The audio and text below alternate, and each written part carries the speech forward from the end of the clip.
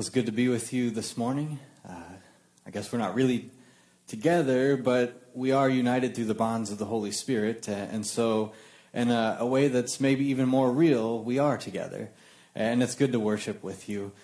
It's a privilege to bring the Word. And I want to begin by reading from 2 Peter chapter 3, verses 8 through 15.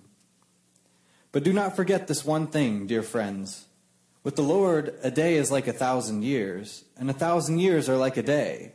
The Lord is not slow in keeping his promise, as some understand slowness. Instead, he is patient with you, not wanting anyone to perish, but everyone to come to repentance. But the day of the Lord will come like a thief. The heavens will disappear with a roar, the elements will be destroyed by fire, and the earth and everything done in it will be laid bare. Since everything will be destroyed in this way, what kind of people ought you to be?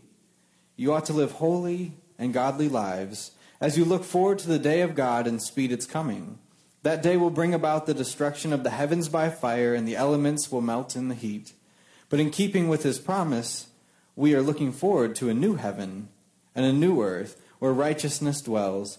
So then, dear friends, since you are looking forward to this, make every effort to be found spotless, blameless, and at peace with him. Bear in mind that our Lord's patience means salvation, just as our dear brother Paul also wrote you with the wisdom that God gave him. The word of God for the people of God. Thanks be to God.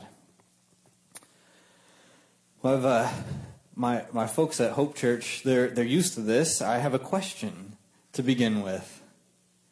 Can we trust God to keep his promises? Can we trust God to follow through with his word? Now, of course, you all are good Christians, so you will answer, yes, Pastor. God can be trusted to keep his promises. Yes, of course, God can be trusted to follow through with what he has said will be. You know the right answer is yes. But can we really trust God? And I'm not talking about just a general trust that isn't rooted in anything real or anything certain. I'm asking about deep trust. Trust that is sure and certain. Trust that seems to be so deep it's rooted in the bedrock of creation itself. Can we really, really, truly trust God? Well, you all are at home right now, so I can't hear you, but I'm just imagining that you're saying right now, yes, yes, of course, you're shouting at me, yes, we can trust God. And I believe we can as well. But sometimes trust just seems so hard to come by. We want evidence. We want proof that there is a reason to trust. And evidently the early Christians were having a difficult time trusting Jesus' promise to them that he would return. Evidently, the early Christians were having a difficult time trusting that Jesus' life, death, resurrection, and ascension had any real impact on creation as it is now. And can you blame them? They looked around, and there were still the poor among them. In fact, many of them were the poor. And there were still hungry people, and Rome was more oppressive than ever, and people were still dying. In some ways, life seemed even more oppressive after Jesus ascended to the right hand of the Father. In many ways, it seemed to these early Christians that life was very much the same as it had been before their faith in Jesus, and in some ways, they were even worse off. Take, for instance, the stoning of Stephen. A good, righteous, godly man was stoned to death because he lived his life in proclamation that Jesus is the Messiah, God come to us to inaugurate the rule and reign of God. Stephen, again, a godly, righteous man, stoned to death for following Jesus. And so I'm imagining it was hard to believe and hard to place their trust in Jesus when so much of the world seemed the same and what had changed didn't seem much better. So they asked, and they wondered if they really could trust that Jesus would be true to his word and return to them. So people are quite remarkable. And you can take that in a number of ways, but people are quite remarkable. And we can suffer through much if we know that it's for a purpose. We can suffer through much when we know that we aren't alone in our suffering. These early Christians thought that Jesus was going to return quickly. And if that were the case, then they could endure hardships and oppression because it would only be for a while or not long. And even those things that weren't difficult, but just the mundaneness of life. If they knew Jesus was going to be with them, they could do anything. And so they asked, where is he? Where is he? Didn't Jesus promise to return? Why is he so slow in coming? Can we really trust Jesus? Because as we look around, the situation doesn't seem to indicate much has changed, and it doesn't seem like Jesus is coming anytime soon. Their wondering and even doubting had created some vulnerabilities within the community of believers. There's some certainties in life, and one of them seems to be that anytime there's a vulnerable situation or a vulnerable group of people, someone seizes upon their vulnerability and tries to take advantage, right? There's always people looking to take advantage of the vulnerable. And so Peter, as he's writing this letter, he reminds the believers that there will be scoffers among them. And not only there are scoffers among them. And these scoffers were trying their best to persuade these vulnerable Christians who were wondering, where is Jesus? Is he really coming back? These scoffers said, look around you. Nothing's changed. Nothing's different. In fact, this is what Peter says in 2 Peter 3:3-4. First of all, you must understand this, that in the last days scoffers will come, scoffing and indulging their own lusts and saying, where is the promise of his coming? For ever since our ancestors died, all things continue as they were from the beginning of creation. Translation, nothing's changed. Nothing's changed, or at least nothing seems to have changed. These scoffers pointed out that things seem to be exactly as they always had been. People are still dying. There's still all kinds of terrible things around us. But Peter, being a good shepherd, was careful to remind the people that things in fact were different. And even though God had seemed slow to fulfill God's promise that Jesus would return, they could still trust. Trust because to God a day is like 1,000 years. And 1,000 years is like a day. I read a joke about that this week. See if I can remember it. It says there was a good man, and he kneeled in prayer, and he prayed, and he said, God, is it true that a second is like 1,000,000 years to you? And God said to him, well, yes, my son. You're right, that's true. And he said, well, God, is it true that a penny is like $1,000,000 to you? And God said, yes, my beloved, it's true. And he said, well, God, could you spare a penny? And God replied, give me a second. I thought that was a funny one. But anyways, back to the important matters. For God, time isn't like our time. God isn't limited by time and may even work outside of time. We can trust that what God has said will be, even if it seems like he's taking forever to accomplish it. And there's some really tricky language in this passage. And I don't mean tricky in the sense that it's meant to trip us up. But it's a little hard to understand just what Peter was trying to say. He talks about a day being like 1,000 years and 1,000 years being like a day. And I think in general we can track with that for God, he doesn't count time the same way we do. But then Peter talks about the day of the Lord. And he's referring to Jesus' return. And he goes on to talk about creation being destroyed or burnt up and this new heavens and new earth coming about. And I think, one, what a passage for Advent, right? I mean, that doesn't sound very peaceful on this Sunday of peace. And we're reading about destruction and fire and burning and heaven and earth passing away. But I think we often misinterpret or misread this passage and others like it.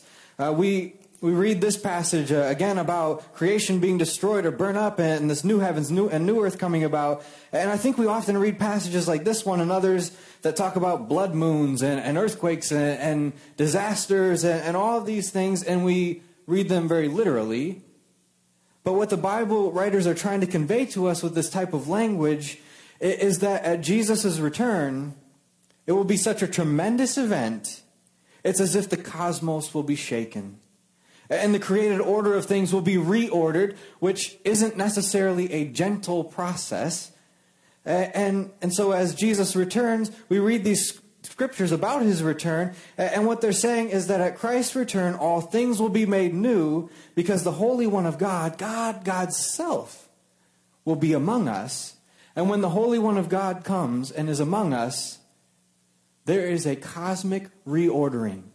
It's as if the earth is totally shaken like an earthquake, and the heavens will be reordered, and it's this absolutely universe-altering event.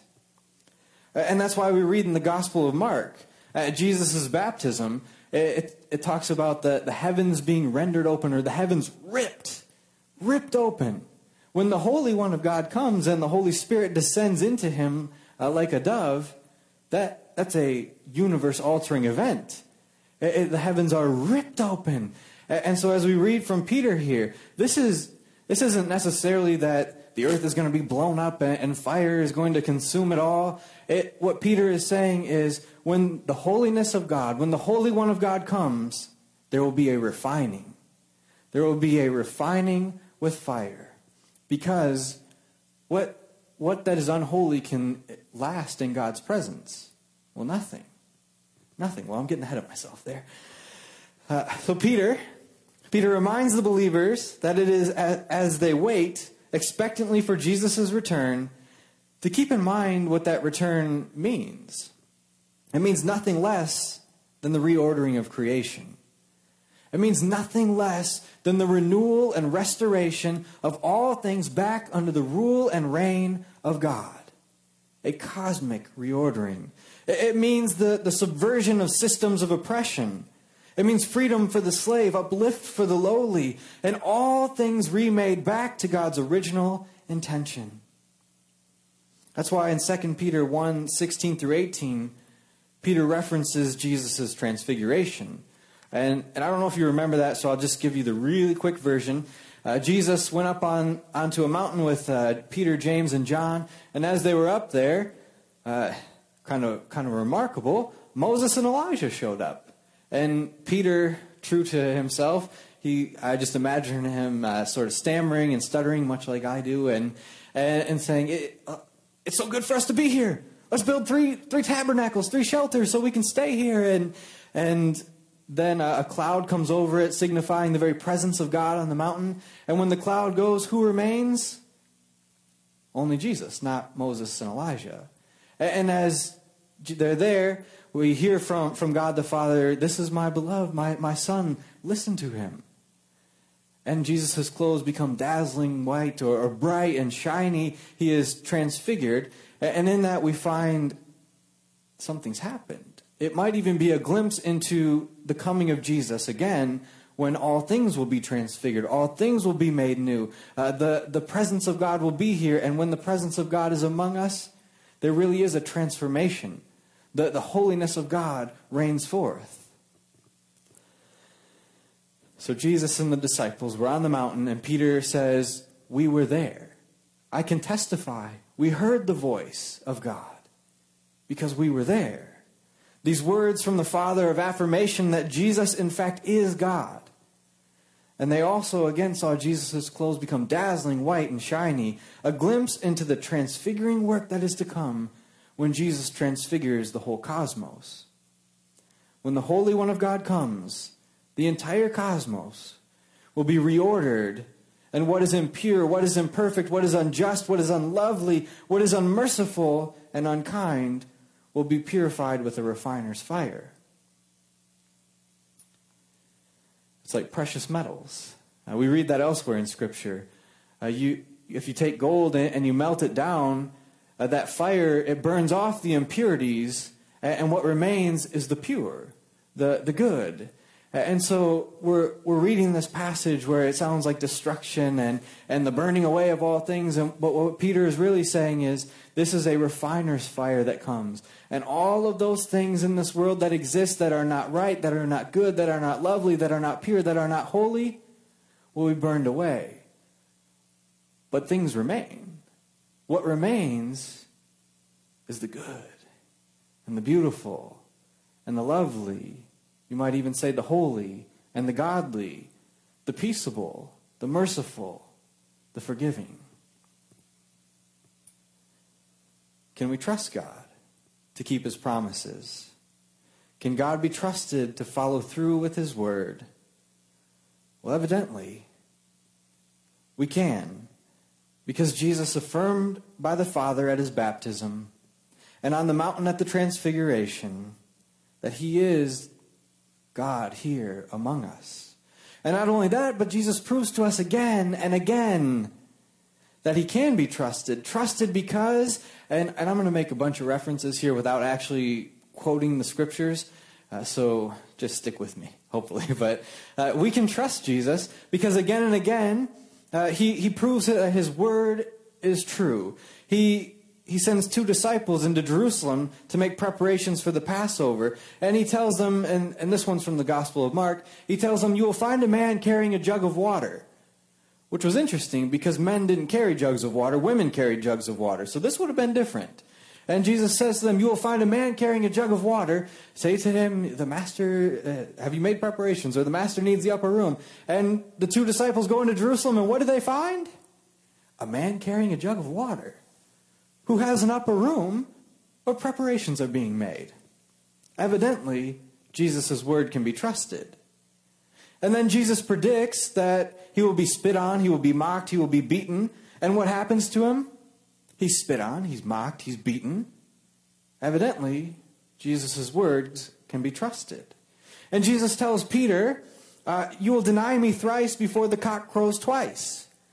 Or you'll deny me 3 times before the cock crows twice. And what happens? Peter denies him 3 times before the rooster crows twice. Evidently, Jesus' words can be trusted. 3 times, Jesus predicts that he will die, and 3 days later rise from the dead. And what happened? He was crucified, dead, buried, and 3 days later, he was raised from the dead through the power of the Holy Spirit. Evidently, Jesus' word can be trusted. He told the disciples, after the resurrection, I will meet you in Galilee. He tells them, I'll meet you in Galilee. And what happens? He goes to Galilee and he finds the disciples locked in an upper room for fear of the Jews. They were afraid. And what does Jesus do? He shows up and he says, don't be afraid. Peace be with you. And he breathes on them the Holy Spirit. My peace I give you. My peace I leave with you. Evidently, Jesus' words can be trusted. Jesus' word can be trusted. And because his word can be trusted, we wait. We wait. We wait for the return of Christ because Jesus said he would come back. But how we wait is as important, or maybe even more important than the fact that we wait. How we are in the waiting is as important or more important than the simple fact that we wait. We wait in an active manner, leading lives of holiness and godliness. That's what Peter instructs us to do, to live holy and godly lives as we speed the coming of our Lord. Lives that are holy, lives that are godly. Lives that declare Jesus is at work now, even as we await his return. And it means that we take seriously the transfiguring, the transforming work of God even now. Looking forward to God's coming is really, it's part of what enables us to live holy and godly lives. To know that our waiting isn't in vain, our labor is not in vain, but that Christ is going to return. And because we are certain of it, we can live holy and godly lives now. And living holy and godly lives really is the best evidence of Jesus' coming. It is the best evidence that Jesus is going to return when his people live holy and godly lives. I'm going to go on a tangent here. Oftentimes, some of you, some and different folks will ask me, well, Pastor, we're not really sure how to evangelize. We're not really sure. We need somebody to teach us. I mean, honestly, there's a really simple answer to this. It's maybe difficult to live out at times, but the simple answer is love well. The best evangelism is to love your neighbor as you love yourself. And in doing that, to love God with all of your heart, soul, mind, and strength. The best evidence, the best evangelism we can do is to live holy and godly lives. And when someone asks you, why do you believe? You can tell them, maybe you won't say the word transfigured, but you can say, boy, the Lord has transfigured my life. He has transformed my life, and I'm expecting that he'll continue to do it as we wait for his coming. Again, you're not going to probably say those words, but the sentiment is there, right? That God is at work in my life. And I don't know why you should believe, but let me tell you why I do. Because the Holy One of God has come to us, and it's making all the difference in my life. And so I'm waiting expectantly for the completion of that work when Christ returns. By living holy and godly lives as we wait for Jesus' return, evidences what this coming kingdom is going to look like. Living holy and godly lives now is preparation for the kingdom to come. The old order of things is going to pass away, but what will remain is beautiful, the godly, the holy. So we wait in such a way that we store up these things as a heavenly treasure. Living holy and godly lives only makes sense in this life when we live for the coming kingdom. We bring the future kingdom into the present when we evidence it now by longing for Christ's return and living in such a way that we sign the promise of that future to the world even now. And I'm thinking that a people who trust Jesus will evidence that trust by living for and into the kingdom of God. A people who know that Jesus can be trusted will live holy and godly lives as we speed the coming of our Lord. And I'm thinking this morning, still morning, barely, I'm thinking this morning that a people who trust Jesus will be at peace with God. I'm thinking that a people who trust Jesus will be at peace with God. Though God may seem slow in keeping his promise, we are at peace with God because we can trust that Jesus' words are true. At peace because we're not left without evidence of Jesus' coming. In fact, we who are transformed by the grace of God, living lives of holiness and godliness, are the evidence. We are the evidence of the coming kingdom. We are a people whose peace is rooted in trust that as God has been in the past, God will continue to be. As God has been transfiguring our lives, so too will God transfigure all of creation at Jesus' return. Trust and peace, leading to participation in the timeless kingdom of God, where we trust that Jesus, who was transfigured on the mountaintop, will return to us and transfigure all of creation. And we get to participate. And we get to participate. Participate by living holy lives, which means we are constantly saying yes to God. Evidencing that coming kingdom by saying, yes, Lord, I will be generous with what you've given me. All that I have is yours, and I will be generous. Yes, Lord, I will forgive others just as you've forgiven me. Yes, Lord. As hard as it is, I will love my enemies and not speak ill of them. Yes, Lord, I will seek mercy and to be merciful. Yes, Lord, I will live in such a way that I build up and keep from destroying people in your creation. Lord, I will evidence the holy life by continually saying yes to you again and again. And as we wait for Jesus' return, we see the apparent slowness of God is actually for the sake of salvation. It's actually an act of mercy. We get to participate in that transfiguring and renewing work of God by living lives of such beauty and grace that we are in fact glimpsing and evidencing the coming kingdom of God even now as we wait. Can we trust? Can we trust Jesus to do what he said he would do? Yes. Yes, and we get to exhibit our trust and our peace with God by living holy and godly lives now as we participate in the kingdom of God, which is already here and not yet here. Longing for Christ's return, we say, "Come, Lord Jesus, come, and help us to evidence your coming by living holy and godly lives in preparation for your return when your peace will reign forever." Now, normally I would say, if I've spoken the truth, would you say amen? But I can't hear you. I'll say it anyway. If I've spoken the truth, would you say amen? Well, there's a few of you here. Well, we have a great honor this morning of sharing in the Lord's Supper. And if you have bread and juice with you, we invite you to participate. In the Church of the Nazarene, communion is open to all. All who confess that Jesus is Lord. All who have said that they really do trust in Jesus. You don't have to be a member here or even a regular attender here. But those who trust in the Lord are welcome to participate. The communion supper instituted by our Lord and Savior Jesus Christ is a sacrament which proclaims his life, his suffering, his sacrificial death and resurrection, and the hope of his coming again. It shows forth the Lord's death until his return. The supper is a means of grace in which Christ is present by the Spirit. It is to be received in reverent appreciation and gratefulness for the work of Christ.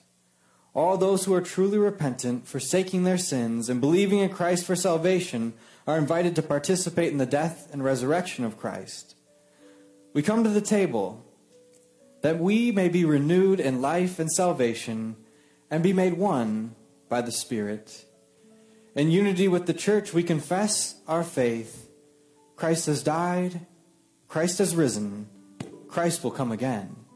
And so we pray. Would you pray with me? Heavenly Father, we trust you. We trust that what you have said will be, because you've proven yourself over and over again. Proven yourself in the Scriptures. You've proven yourself in our lives. And even when it seems like you're so slow, we're reminded that your apparent slowness is actually your grace at work, desiring that more and more would be saved. And we pray, Lord, that as we partake of this meal, that in some ways it would be an appetizer. A meal before the great wedding banquet that is to come at your return. And Lord, we pray that this little bit of bread and this little bit of juice would nourish us. And as it makes its way into our body, we would be reminded of how needful we are of your Spirit to dwell within us. Because, Lord, the call is to be holy and godly, but apart from you, we can't do it. But we give thanks this morning that you've given yourself to us. You've given an example of what it is to live a life of holiness and godliness. And you haven't left us alone, but you have spoken peace to us. And you have given us the Spirit of peace, the great Holy Spirit, as a gift of our salvation. And so we give thanks. Amen. I was going to continue reading the liturgy this morning, but I actually want to deviate a little bit. When Jesus meets with the disciples in the upper room, and he takes the bread and he takes the juice, when he takes that cup, I guess he didn't take juice, but when he takes the cup, he says, this is my blood, the blood of the covenant. And I've always just kind of read it and thought, okay, good, he's made a covenant with us, but not thought much about it. But Jesus, there, he's centering the meal upon himself. He's turning it all towards himself. And he's pointing back to Exodus, when Moses gathered the people and they made a great number of sacrifices, and he took half of the blood and he put it, and he sprinkled it on the altar, which was supposedly where God's presence was, Yahweh's presence was. They sprinkled the blood on the altar, and then he took half of the blood, and I know this is a little gross, but he sprinkled half the blood on the people. And this was a covenantal service, a covenantal moment. And what was happening there was This covenant of saying God has bound himself to you, and you have bound yourselves to God. This God who has liberated you, brought you out of Egypt, he set you free. And so when Jesus takes that cup and he says, I'm making a new covenant, what he's saying is, this is my blood. I, God in the flesh, am binding myself to you. And all who will take this cup and drink it are binding themselves to me, committing themselves to follow after me in the way of discipleship. And I will liberate you and set you free. Would you open the top layer? If you have one of these little cups, and I heard a pastor say, with all the crinkling noise, oh, that's the sound of worship right there. We take the bread, and we're reminded that this is Christ's body. The body of our Lord Jesus Christ broken for you. May it preserve you blameless unto everlasting life. Eat in remembrance that Christ died for you, and be thankful.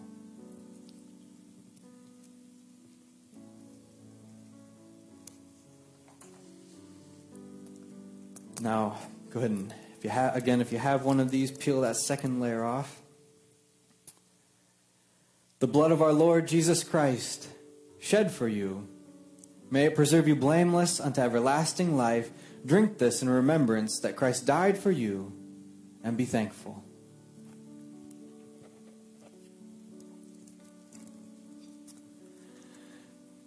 May I say one more prayer? Father, we're grateful. We're grateful that you've made a covenant with us and that we get to participate in the coming kingdom. Equip us for all that you have in store for us in the days to come. We ask it in the name of the Father, Son, and Holy Spirit. Amen.